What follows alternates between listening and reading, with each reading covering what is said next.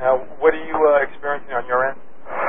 For the last 2-3 hours, I've been getting hit 5 at a time from different military bases in the States and Department of Defense, and we have the readouts on who's doing it. Yeah, and I'm not in the business of getting melodramatic, but, you know, and we thought something occurred once upon a time. You weren't the last time around. Yes. This is strange. So I'm a little bit, shall we say, off balance. But this is the Grassy Knoll. This is May 16th. This is Biz, and we have with us Alan Watt. We have a lot of people out there listening, so bear with us if you can as far as what's going on here audio-wise. But it's almost like it's out of my control. Yes. All right. I think we're okay now. All right. My wife's going to tell me what's shaking, but I'll tell you. Live 365 has been weird, Alan. I've gotten a couple of emails, people saying they got a problem. I can understand why, because I tried myself, and it was a little slow, to say the least. Yes. But, I mean, we're red hot here, and I have all the volumes. Just, there shouldn't be anything coming out across. So that'll make things interesting. In the meantime, we welcome you back. We've got a lot of listeners out there, and we have some questions for you, which we want to pose to you. Things that people have wanted to know about from the last time you were on. But I have to ask you something. This is the best. They just released new video of the supposed Flight 77 hitting the Pentagon. Now, you fully believe a 757 hit the Pentagon, don't you? Oh, sure. Yeah. But, you know, you talk a lot. You speak to psychological ops on people around the world for over, a century. We know that it goes on. But, Alan, this one I got to tell you. I mean, I'm sitting here and I'm saying, has it gotten this base? I'm looking at this new video. It's the same damn thing. But this time they run it 3 times. Oh, okay. And I'm like, what? And it says, will this put an end to conspiracy theories? And the only thing that tells me is they're running scared at the fact that people know nothing happened there. Well, something happened there, but it didn't involve Flight 77. Am I right or wrong? Well, that would be it. Yeah, that's right. There's just too much evidence to, as far as wreckage goes, etc. Yeah. So, I mean, we're seeing the same thing again, and I'm saying to myself, are you serious? I mean, show me something different. It's the same thing. I mean, this is just pathetic. Hey, all right, be that as it may. Listen, we're really glad that you're with us, and despite all that takes place, would you mind coming back on, say, Thursday the 25th? Sure, yeah. Yeah. Give me something to look forward to. Hello, everybody. Yes, indeed. All right, well, listen, we have a couple of questions. Do you mind fielding? Sure, on you go. Yeah. And I'd like to talk to you about Tavistock and the Beatles, because I took a look into a conspiracy hierarchy, because I knew that Coleman had spoken to it. And you know what he said? I know a little bit about what he said. I know that he also found out that the copyrights to the songs had been owned by Adorno. Yeah. All right, yeah, and I told you I knew he had said something, and then I took a look, and it corroborates. So it'll be interesting at the end, but let's get to the business first, because people have been good enough to ask these questions, and I would like you to respond to them. First of all, we have someone that writes, the next time you interview Mr. Watt, could you ask him to elaborate on what we perceive as, quote, our culture?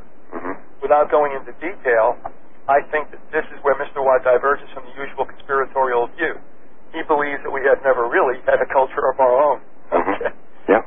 So how do you speak to that, Alan? I think when you study the Greek classics, the philosophers, and especially the writings of Plato, where he talks about how culture is created by the elite at the top, downwards. It doesn't come from the grassroots, because anything from the grassroots developing could upset the whole balance of power structure. So culture is always promoted from the top down. And it was so bad in ancient Greece, in fact, that when traveling players came in with theater shows and plays and dramas, it was law that everybody had to attend, because through the drama they would indoctrinate the viewers on the politically correct way to behave in society. So here's another case, and you're saying, of entertainment being used to mind-off the populace. Yes, and back in the 1960s, there was a Council on Foreign Relations and Royal Institute of International Affairs meeting held in England, where, and the big debate at the time, it went on for about a month, and it was in the newspapers, was who should be given the right to create the culture for the coming New World Order. Britain, with its British MG Studios at London, I think it was, and or Hollywood. And at the end of it, they decided that America was best suited with its setup in Hollywood to create a world culture, and then plus the addition that they put the music out too, which would influence the young. So culture is a plastic thing. It's fluid in a sense. It can be shaped in the direction that the elite, who always make a plan way ahead of time, they make it plastic so that they can shape us towards their next part of their agenda. And in fact, Plato said that we can change all of the moral values within a culture within one generation, and the last people to notice are those involved. And when you think back to the 60s, when in one year they're all wearing skirts down to their knees, or below even, and then suddenly the miniskirt came in through, again, television and go-go dancing and music, and you compare that generation to their mothers, then their mother to their grandmother, and there's the skirt at the ankles, then there's a skirt below the knee, and then there's a one up around the you-know-where, so that was all within one generation, really, that happened. Well, of course, we would chalk that up to being fashion, fads, but it doesn't make a difference what you call it or which way it... Well, Plato said that to create culture and alter culture, you must have an entertainment, and he called it industry, and you must have a fashion industry. This is 2,300 years ago, and you must have a music industry, so it's never changed. By the way, could you cite from which work that came? Was that the Republic? That was in the Republic, yeah. That's an interesting book. Yeah. Well, then you're saying that culture is malleable, it's plastic. Then it is necessarily, though, isn't it, all-encompassing as well? Absolutely. We are what we think, and they give us what they think, and we behave appropriately. It's not too difficult to manage people once you give them a particular type of culture. And of course, America was given extra heavy doses of religion, really, for a particular reason. The reason being that they would truly believe in their country, because they were chosen to bring in the New World Order. Well, they wouldn't call it that, but so how did they perceive the New World Order at the time? They certainly wouldn't have coined it as such. What did they think? I mean, we do know they called it New World, et cetera, et cetera. Well, if you read the memoirs of Franklin and Jefferson, both of them said that this was the beginning of a world federation, not just a federation of United States of America, but it would lead to a world federation which would eventually be led by 12 wise men. You know, we may have spoken about this a while ago, and if we have, I'm sorry. I don't know that you remember. I know that I don't. But in a way, the joke was on us in the United States in the sense of as much as many of us now get it and are resisting what we consider the NWO. Yeah. In essence, the enemy is us. In other words, this was an experiment in Federation and the New World Order. Definitely. They needed a knight in shining armor that hadn't plundered the planet like as England had done, or France or Spain or whatever, and so they created a new knight in shining armor that pretended to be indifferent to the old ways, and it would champion righteousness type of thing. And of course, in the early 1900s, they had many meetings in England to do with handing the torch over to the Americas as the army or police of the world. And that's why Kipling wrote the poem containing the lines, the white man's burden. We pass the torch on to you. And Kipling came over. He was a very high Mason, and he came over and read that to the Senate.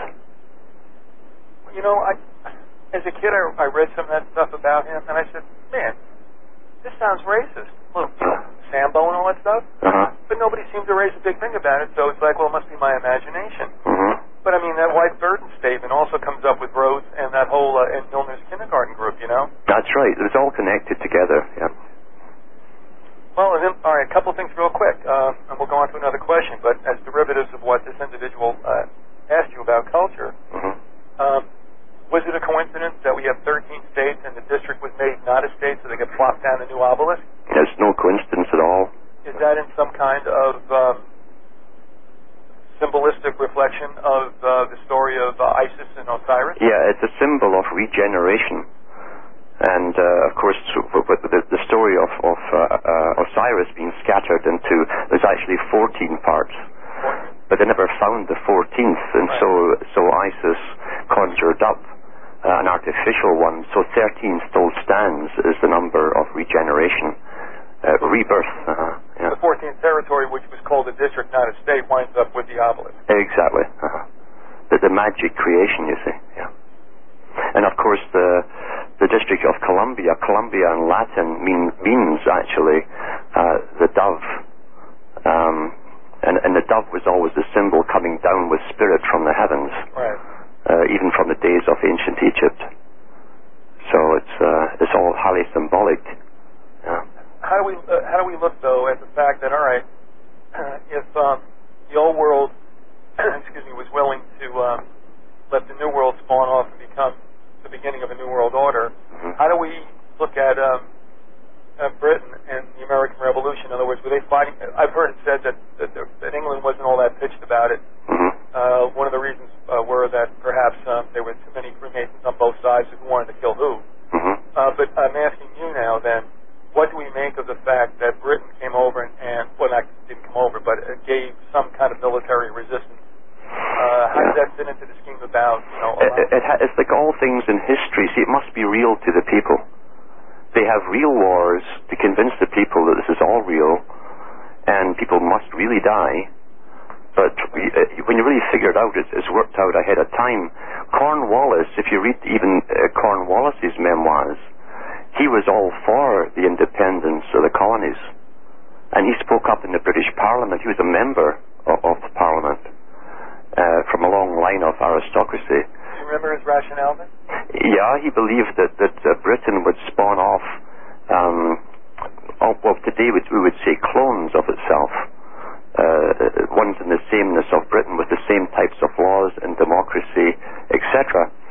And so he spoke out really against any interference, and even though he'd done that, he was chosen to lead the war against the Americas, and I think it was because they pulled him in at the top and says, don't worry, this has to happen to convince the world that this is an independent country. It was part of the plan. Okay, so in other words, once again, we have a war that's more about persuasion than it is really conviction. Absolutely. They had to convince the people. It's like mind control that Aldous Huxley said. He said, those under mind control have no idea that they're under it. And it's the same thing when you condition people that they've actually won a war and that they're free and they're working for themselves and in the most free country in the world, they put 100% of their work into their work, of their labor into their work.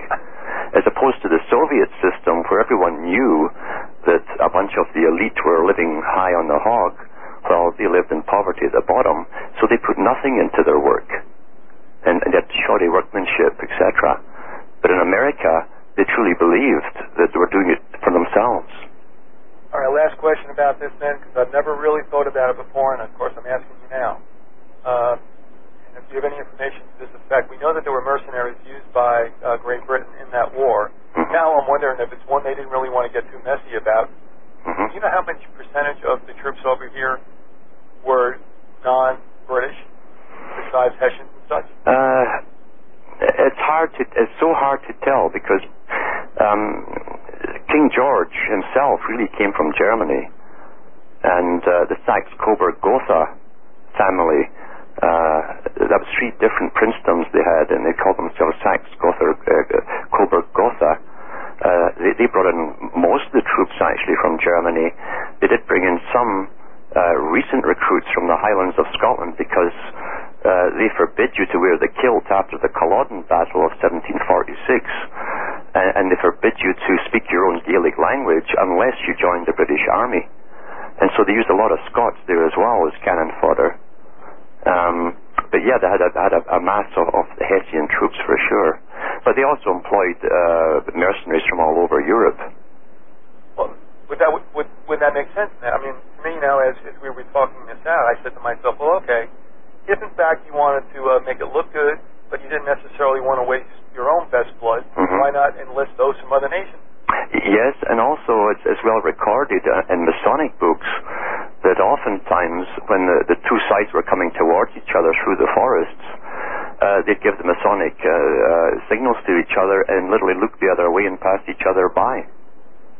That happened quite often, and they'd visit each other's camps often too at night and have lodge meetings.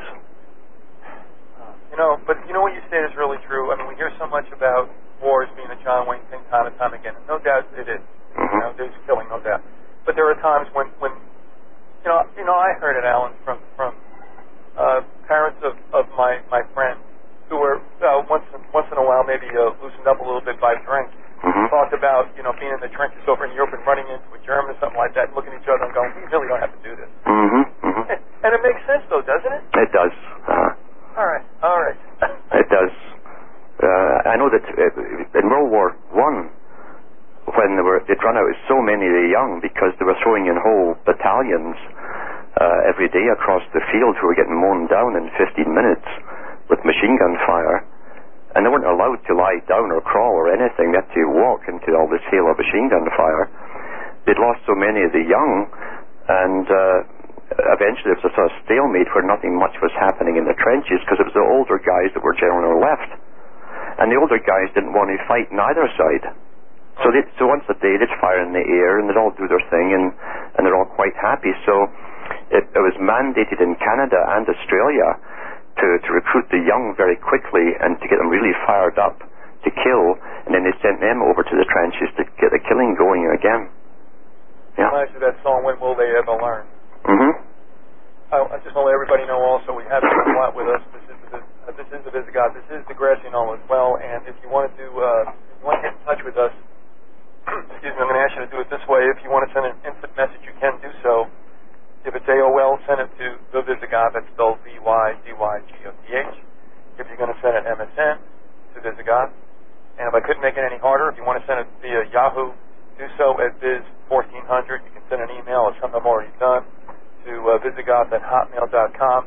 Also, those from the last time we spoke to you, some things have happened that may not be as new as they should be since you were on, I guess, 2 months ago. But Alan, you have a website, and what can people find there? What is it, and how can they get there?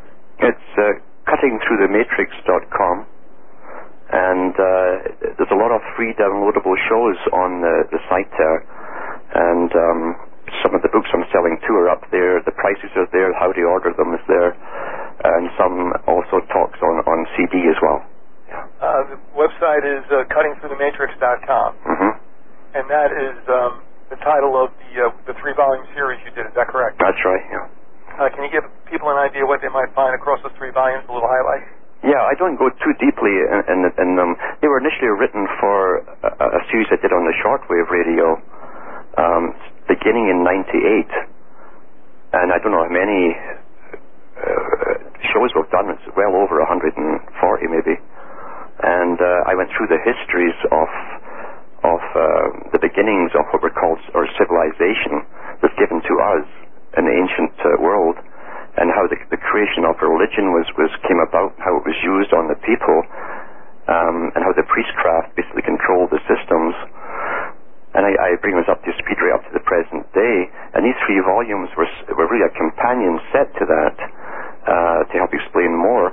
But more so, I go into in these 3 books a form of deprogramming as you read them. I show you things in symbol form and in writing form, and I try to get you to think as you're reading. Most books today are written in such a way that it puts you to sleep. This is the way we're trained, you see. As data, people, times, and historical dates. And that doesn't work. People don't retain it. So I try to make them wake up and see these symbols, which are all around them all the time. They've grown up with them. I explain what they are. It's a language, and this language is actually programming you because your subconscious understands it, and you act on your subconscious motivation. Before we came on, I had a bit of an extensive exchange through Yahoo with a listener who, ironically, comes from my own hometown in New Jersey. And I have to tell you, it's rare for anybody in the New York metropolitan area to get it. Because when you're around the major cities, I think you would agree, you are so absolutely enveloped by mainstream everything that you'll never hear like that shortwave broadcast that I did that made me say, is this guy nuts or should I check this out? Not you necessarily, but, at the time whom I heard. Yeah. That never would have happened in metropolitan areas. Being out here in the Florida Outback, far enough away from Tampa, I heard that. So when I hear somebody from inside the New York metropolitan area who gets it, I'm really amazed. But anyway, what we exchanged about, and we kind of try to boil it down to the least common denominator, or the lowest common denominator, and that is, Alan, all the world is all about symbology and symbols, isn't it? Yeah, it is. It's a whole language. And as I say, your subconscious really does work on language just as your conscious mind does. And when symbols are strung together in a certain way, and you're in a dreamy state, most people sort of dream their way through the day, you're being programmed with these symbols, which will affect the way you behave in life. And it would be true also that, would you agree that intelligent people, those who read and opinionate and take in information, are probably most susceptible to being manipulated? Definitely, especially if they have no idea that information doesn't necessarily mean it's true. Right. Because many people truly believe that the media is there to do their thinking for them. And Zbigniew Brzezinski said they were bringing the public to that stage deliberately, where they will give over their ability to reason for themselves and expect the media to tell them everything that's important to them. Do you remember an author, probably did most of his work back in the 60s by the name of Jacques Ellul? Oh, yes. Yeah. Well, he wrote Propaganda, I guess in 64 or 5. I encountered it 10 years later, never thinking about what I do today. And one of the things that shocked me is when he said, oh, no, it's good for people to read because you got to have them be able to take in information to propagandize them. That's right. Now, that seems like a duh now, but back then I was like, holy mackerel, that's right. Ignorant people are probably harder to get to. Absolutely, yeah. Absolutely. Yeah, he was very straightforward with the techniques and how it worked. And one last take on Ellul. How about you? I really never knew what exactly he was all about. He seemed like a nominal Christian. I don't know. But if you look back, can you give me your opinion on, was he a good guy? Was he on our side? What do you think? I know that he was consulted by governments, and I think even the United Nations consulted him on social psychology for mass social control. Well, that's not good. Yeah. Well, I think I answered my question. But he certainly said that in one of his books on law and the legal system, he said that the public are unaware in the Western Hemisphere, including America, that since 1953, every citizen has a personality profile kept on them by the police. And he said at that time, of course, it was a Cardex system with punched holes, but they were updating that in the 60s to computerized systems.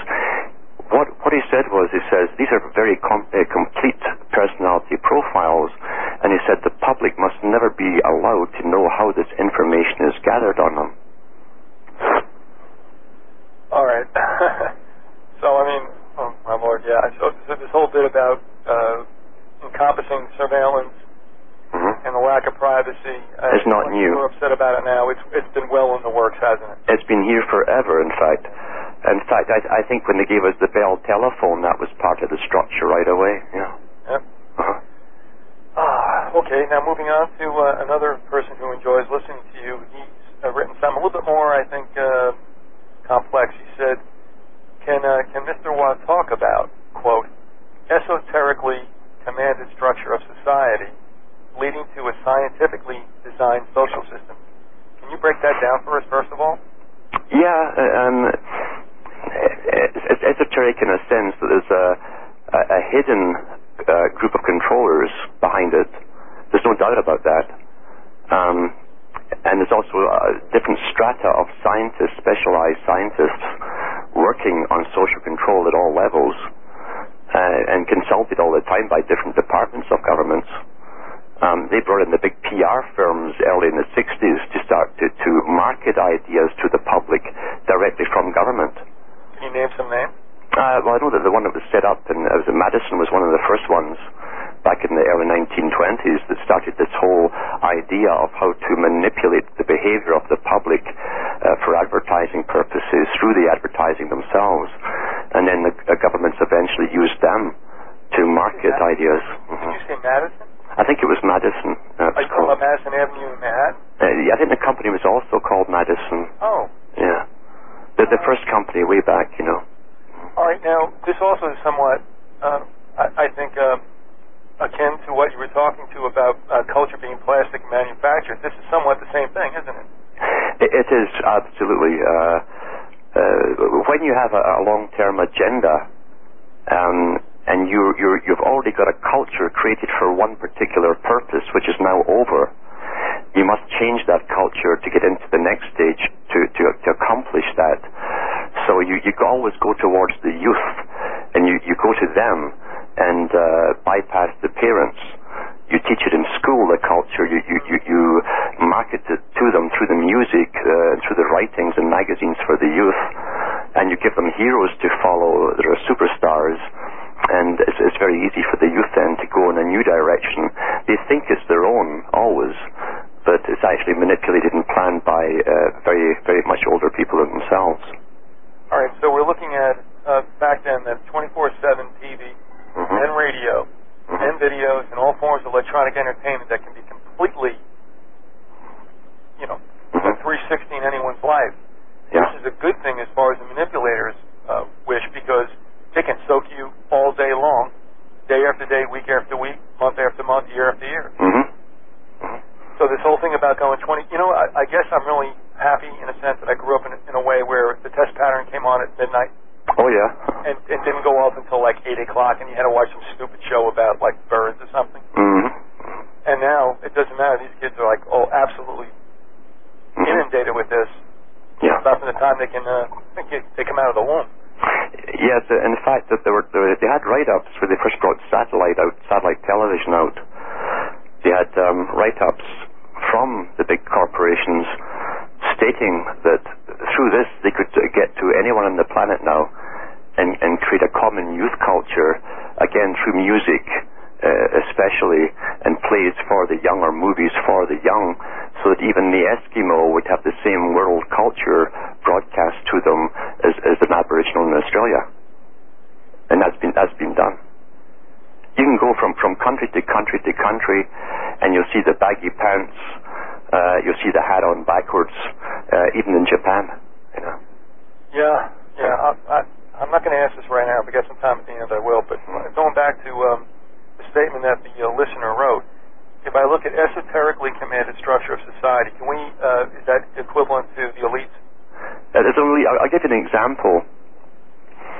I don't know if you've heard of Don Scott, who's written a lot of material. He's had world meetings with top-class scientists and virologists and bacteriologists about the new release plagues, etc., that we've had in the last few years.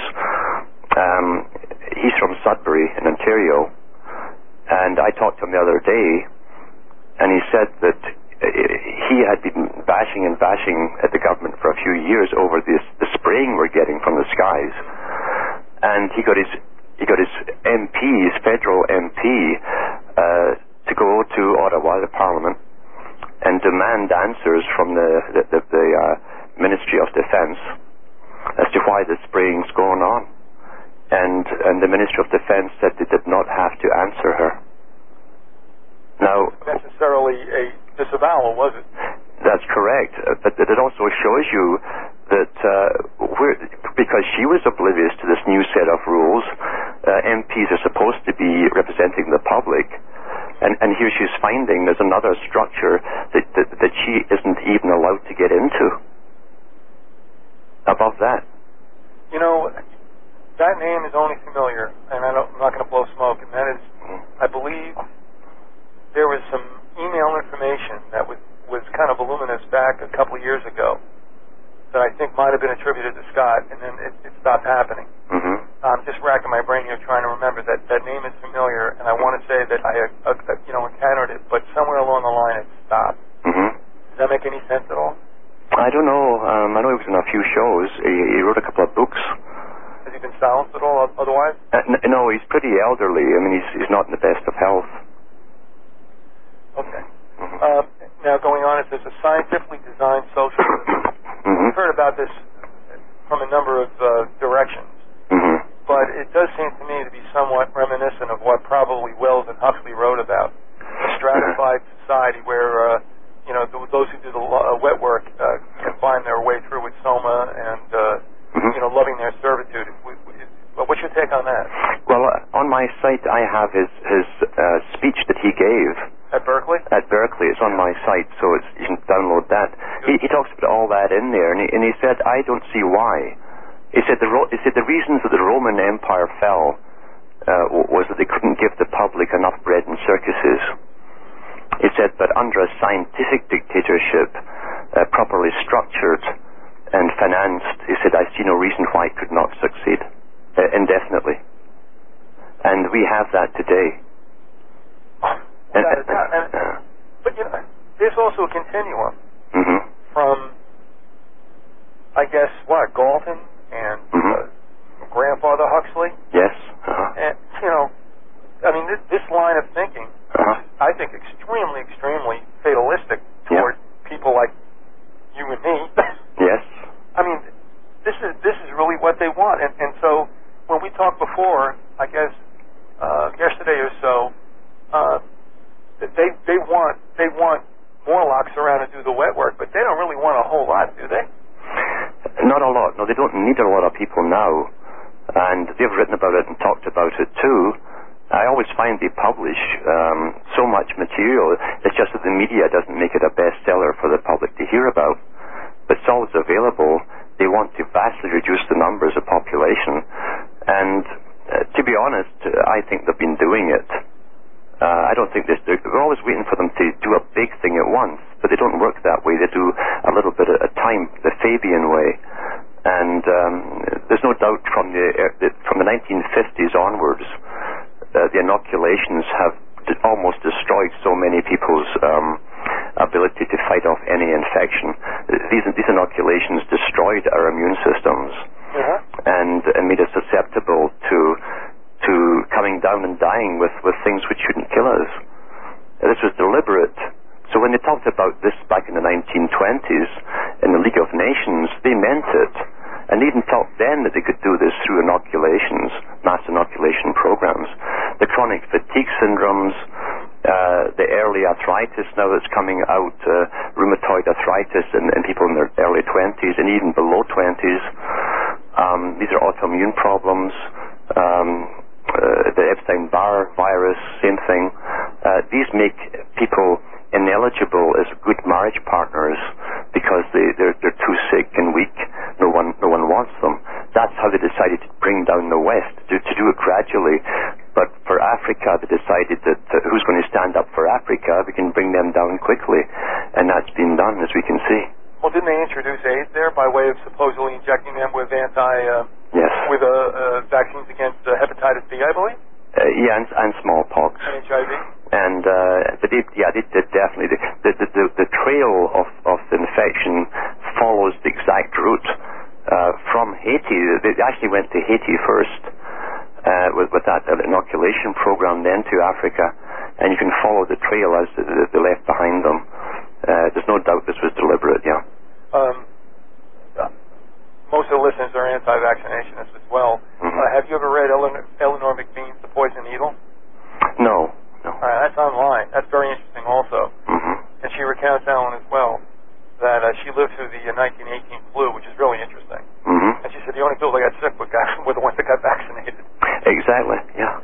That she and her family did not get vaccinated, and they were actually ministering to people in their hometown who had fallen, and none of them got it. Yes, and when you go back into Britain has records of mandatory vaccinations beginning in the 1800s against diphtheria and then smallpox, and the records of their deaths to those who were vaccinated are identical to the number who got vaccinated. Right.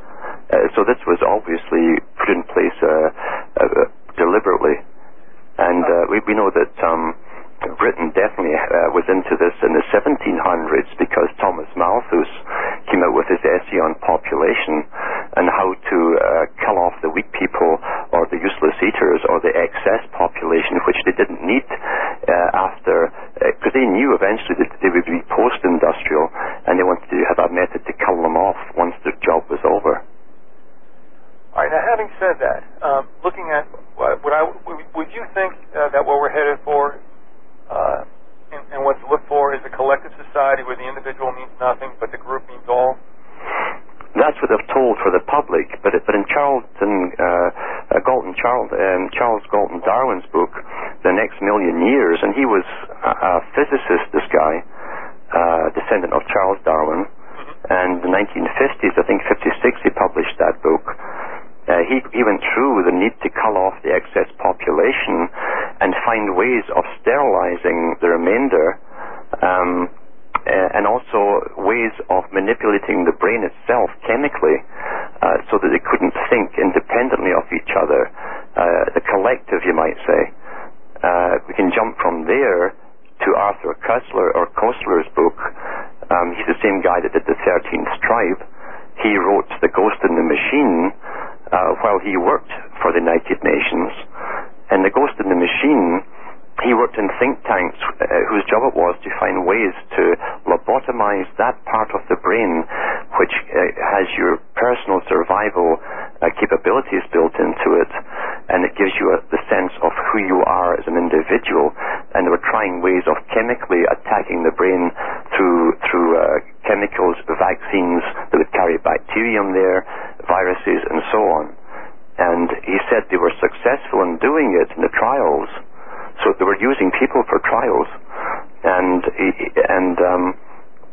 he said the public won't need their personal defense capabilities because the government will be making all their decisions for them anyway. All right. So when you talk about chemical lobotomization, could this also take the form of getting the same effect through radiation, through... Yeah, there's so many ways to do it, and when you realize that the brain uptakes different chemicals, sometimes even certain metals will gravitate to certain parts of the brain where they're utilized, or they'll carry something with them. You can actually target those primary areas you're after very, very easily and destroy the cells around them. And that's what they said they wanted to do. He wrote about it, and he said all we have to do now is decide whether to inoculate the people with it, put it in their drinking water, or spray it on them. And I thought, well, they're doing it all. That's right. But what he also said, Charles Galton Darwin, was funny. He in this sense, he said, we the elite must not alter ourselves. It says, because we must retain our abilities for self-preservation, because we shall be leading the earth and steering the future. Well, I mean, I have to tell you, I heard you when you were on Ghost to Ghost with Norrie, talking about the longevity of some of these elites, to include Rockefellers and Kissinger and stuff. Yeah. And, you know, I'm sure he might be using contacts, although it doesn't seem anybody else's age is doing it. But when I looked at Rockefeller, when he was giving speeches in the late 90s, I'm like, this cat's not even, he's not even wincing. That's right. No glasses. This guy's just reeling it right off. And you made actually it was a very comical anecdote about Kissinger hopping out of a car, was it? That's right. And he ran up the steps. And of course, these people aren't getting, if they should ever have cancer or anything like that, they're certainly not getting chemo or radiation or anything like that. No, they're not. No. Well, moving along, you want to field another question? Yeah. Okay. Says, okay. This individual wants to know, you could check with him to see why the spin, mind control, hypno TV, etc., is not working on us, and us, I would say, is those who get it. who get it.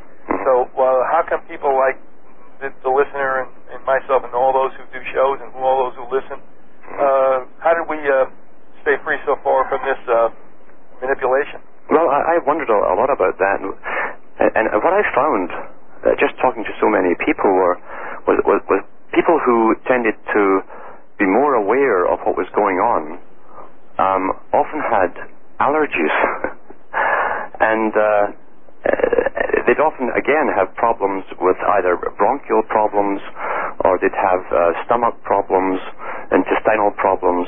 And what you'll find with some people, because of their physiology, if you were to inoculate them with a particular substance that was to target the brain, because of their physiological differences, they'll actually pull those particular viruses or bacterium to another organ.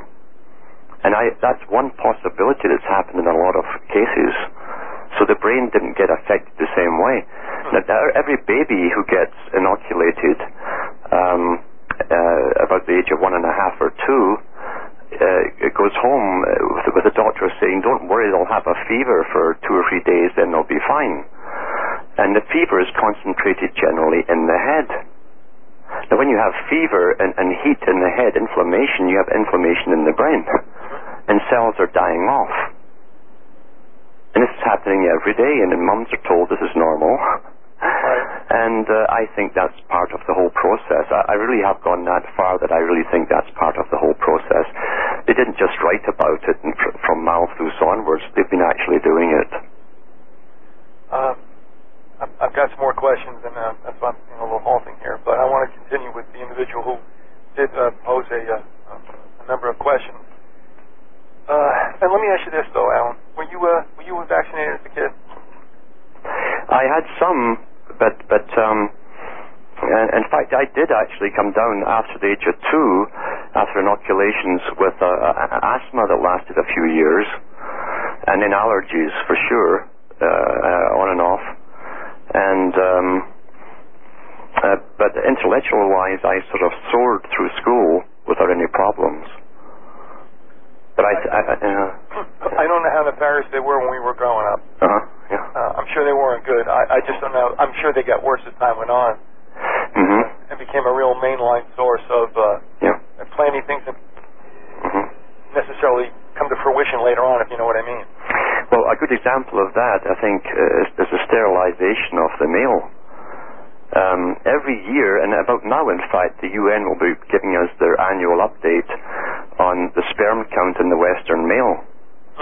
And last year, they said that the Western male since 1950 or 52 had dropped by 75% of the live active sperm of the male of 1950. So we're only about 25% fertile now, and they never give a reason for this, and yet every year they give us the data on it, the quotes, the statistics, and really it should be a crisis situation. But the reason it's not a crisis situation is because it's planned that way. Well, we all know it's from wearing too tight jockeys. Yeah, right. Yeah. Warming up the old testicle. Yeah. Unfortunately, there are some other cultures who aren't getting the message and are proliferating quite well, by the way. Be that as it may, and also, Corky, I got your email, and I will pose this question to Alan. But we'll go on with the person to whom, from whom we've gotten these questions, and there's a couple others there. Do you want to comment on the science and physics of reality, holography, as in the Blue Beam Project? Do you know anything about that, Alan? Yeah, I do know about it. I know that they can actually create anything at all in the sky. I know back about 1999, I was out walking with someone late at night, and I looked up and I saw what I thought was a Northern Light start up. And for 25 minutes we watched a figure form, which doesn't happen with the Northern Lights. It all came to one point, and you could swear they had wings. And I thought, this is incredible. That's some kind of holography or science going on here, using the ionosphere. And 2 or 3 nights later, a man from Ontario phoned in the Art Bell show. Now, Art Bell's had nights when he's had different people claiming to be Satan on. Yep. He's had a hole in the ground where the voices of hell shot up from. That's right. But this guy phoned in and he said, I saw a figure appear in the sky that I thought was the Northern Lights. And Art Bell immediately cut him off and said, this is crazy. I thought, well, why didn't you allow him to say what...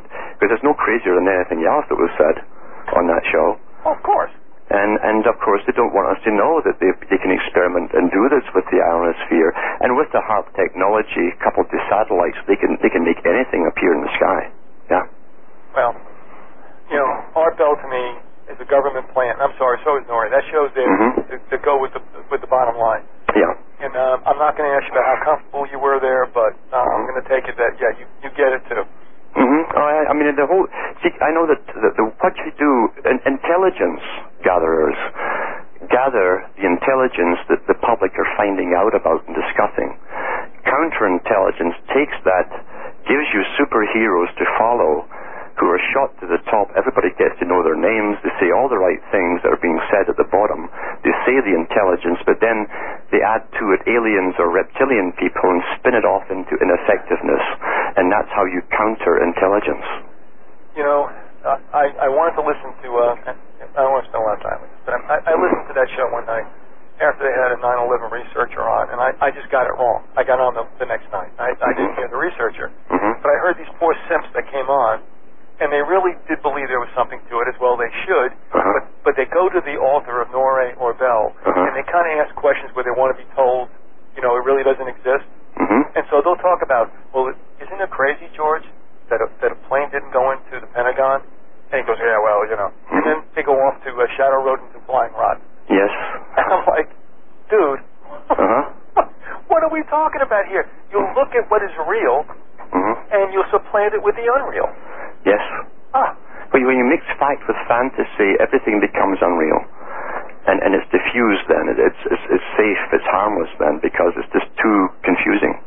Well, of course. But, you know, we all know the children's fairy tale, which I wrote that, about the Emperor's New Clothes. Yeah. You know, there weren't any, but they were told there were. And then I look at 9/11 with the Pentagon in Shanksville. There's nothing. And so why do you replace what's real and tangible with what you're being told? Yes. You know, and somebody messaged me and said, you know, and I said, I understand. You know, good people don't think that the government would do this, or the time has come where we've been turned on, and I understand that. But in the face of asking questions and having people think, don't get upset, you know, if you're being, well, like Plato said, if you're being pulled out of the cave to look at that which really is. Yes. Which, by the way, is kind of interesting you wrote that, because he doesn't seem like anybody who will want to pull anybody out of a cave. Yeah, he was actually explaining how the public are. They're kept in they're given a version of reality, is indoctrinated into them, and even if someone were to find out the truth and go back into the cave and say, you know, there's a real world out there, they wouldn't believe him. Yep. And so he was showing the techniques of mind control on society. Yeah. Yeah, exactly. I mean, and it's painful to show people the way things really are, and actually it can cost you your life. Absolutely. There's no doubt about that whatsoever. I'm going to get to Corky's question here, and I'll go back to the original emailer who has about two more. It says, does Mr. Watt have any comments, and I have nothing about this, so it's all on you. Not that you need me. About Rene Guénon and other traditionalists, that would be Schuon, Ebola, etc. Any take on that? On Ebola? Ebola. No, these are individuals. Ebola. Schuon and Rene Guénon. Does that ring a bell at all? It does. Well, most of these characters in history at that period of time were all, once again, Freemasons. We're well versed in the psychology of humanity, and all put out there to give certain views, so the public would follow them along a certain path. Again, part of culture creation, really, you know. And because that's what they give us. Most of the public will always follow someone they perceive as being more intelligent and a leader who says the things they want to hear. Unfortunately, we never question any other motive behind it, and generally get led up the garden path. can't really go any further with their particular agendas, you know. All right. I'm completely ignorant of this. It's not unusual, but do we have a time frame for these individuals, more or less? I think they're talking more in the 1800s, aren't they? You got me. Like I said, this is, it's out of my purview, without a doubt. Yeah. All right. Well, it's something I'll definitely look into. And so, Corky, thanks very much for passing that along. It wasn't satisfactory. Yeah. I apologize, but that's okay. Moving along, going back to that original email, and it's going to get good here, and that is, what is going on with Denver International Airport, which is really truly named New World Airport, with the murals that are around everybody, though few see them. Your take on that, Alan? Yeah, they put so much into that, the building alone, never mind all of the architecture and paintings and frescoes. And, of course, they have all their occultic, Masonic symbology in the paintings, right down to the children all following the leader, you know. It's possible that it's there because there's going to be a new capital of the Americas somewhere, you know, one day. Well, we did talk about that, and obviously they badly want to create an American Union as extensive, perhaps, the 34 countries in the Western Hemisphere. Obviously, I don't know, have you read that white paper, Building a North American Community?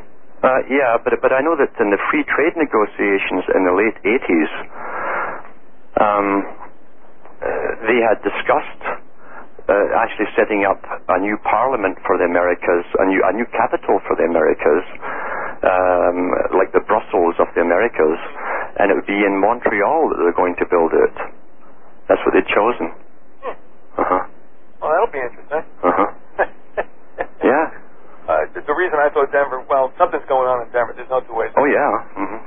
And you subscribe also to the fact that, as Orwell tipped us off about, those 60 years ago, that boring machines were available and they've probably been at work for quite some time. Do you want to posit thought about what they're doing and why they're doing it? There are connections between some major cities underground. There's no doubt about that. These boring machines even have been in the Popular Science magazine at times, and the RAND Corporation are the ones who own these machines. They've never really been fully explained to the public as to how they can operate, and the obvious questions are never asked by the reporters on them. Of course not. Because it's really, there are three levels of reality at work at all times. One for the public, and that's from professorship down. It doesn't matter what you're a professor of, you're getting low-level reality. And there's another one above that, separate again, and another one above that. It's like Nick Begich showing us the mind control machines that the CIA had, which were about the size of a TV handheld converter, that are now obsolete, and they were used back in the 1950s, and they were solid state before the transistor came out. So yeah, with these boring machines, they claim they can go through any kind of rock and go 24 hours at a time and keep going at least 5 miles per hour, regardless of the density of the rock. They melt the rock around it, and then it petrifies behind, forming almost like a concrete casing in the tunnel. Now, what kind of metal alloy do we have knowledge of that can withhold, can stand that kind of heat? Because it's beyond what we're given, you see. And of course, it's the same kind of metals that they use with their experimental flying saucers from Area 51. The same incredible alloys that the public will never ever hear about. It's all made here on Earth. Yeah. Well, I'm going to tease myself and leave this for an entree into Thursday on the 25th. That would be.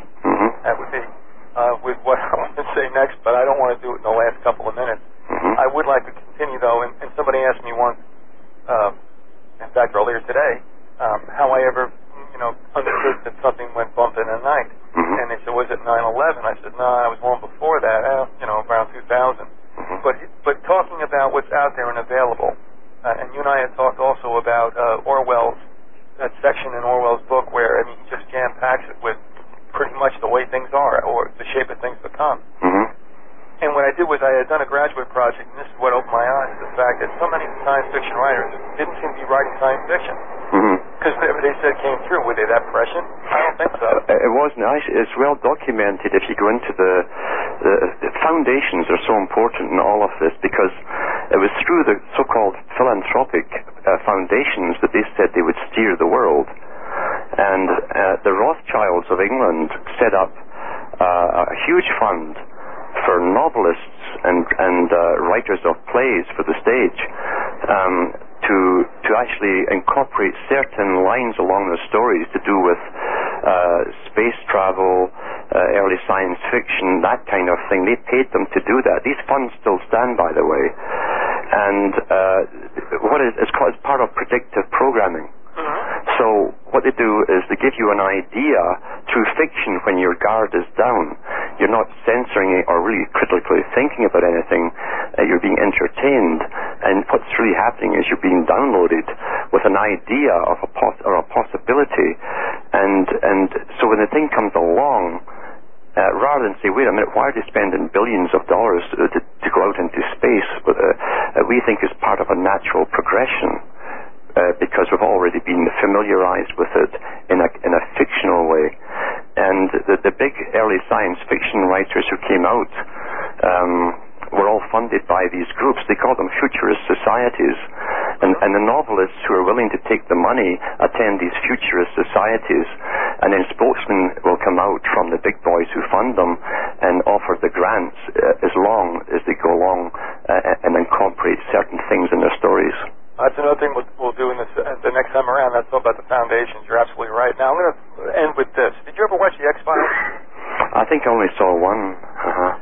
Well, I realize now, looking back across the times that my wife and I watched it, and I watched it before I knew that things were really happening.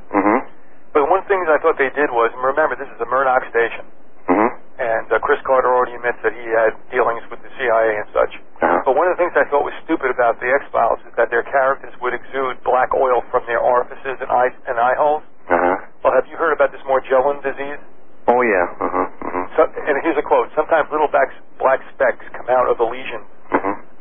And now I'm starting to wonder. It also happens with Ebola and with the Spanish flu. Those were symptoms of the Spanish flu. Where you would actually have very dark congealed blood start to come out of the eyelids and the nostrils and so on. Yeah. Well, you can understand why I'm thinking that we've been programmed, or at least prepared, for the black oil that come popping out of our body, so to speak. Yes. All right. So anyway, we'll get into